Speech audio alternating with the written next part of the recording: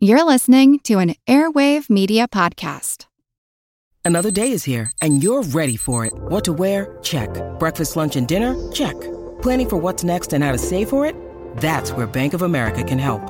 For your financial to-dos, Bank of America has experts ready to help get you closer to your goals.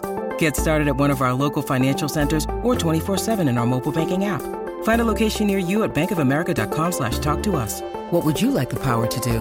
Mobile banking requires downloading the app and is only available for select devices. Message and data rates may apply. Bank of America N.A., member FDIC. Here's a program from our archives. We tend to look at overpopulation as a matter of numbers, but that may not be the most useful approach.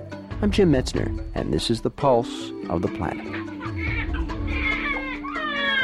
Overpopulation basically has nothing whatever to do with population density, the number of people per square mile.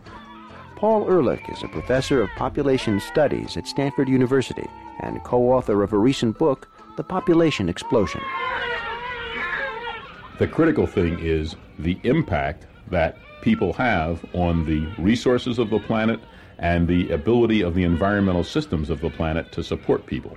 And when you look at that, it turns out that the average American has something on the order of 100 times the impact on the planet as, say, does the average citizen of Bangladesh, which shouldn't be surprising because, of course, the average citizen of Bangladesh does not drive a gas guzzler, doesn't have an air-conditioned home, doesn't jet around the world, doesn't use huge piles of plastics, doesn't read a newspaper that weighs 5 pounds on Sunday, and so on. And so we are enormous users of the resources of the planet. And with more than 250 million people in the United States, we're one of the giant countries.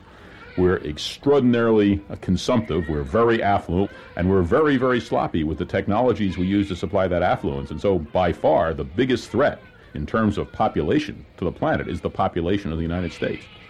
So how do we begin to deal with overpopulation in a meaningful way? You try and stop population growth as rapidly as possible, and particularly in the rich countries where it can be done very rapidly, start their population sizes shrinking. You want to reduce the amount of needless consumption. And then one of the places where we've got lots of room to work, particularly in the United States, is getting more efficient and less environmentally damaging technologies.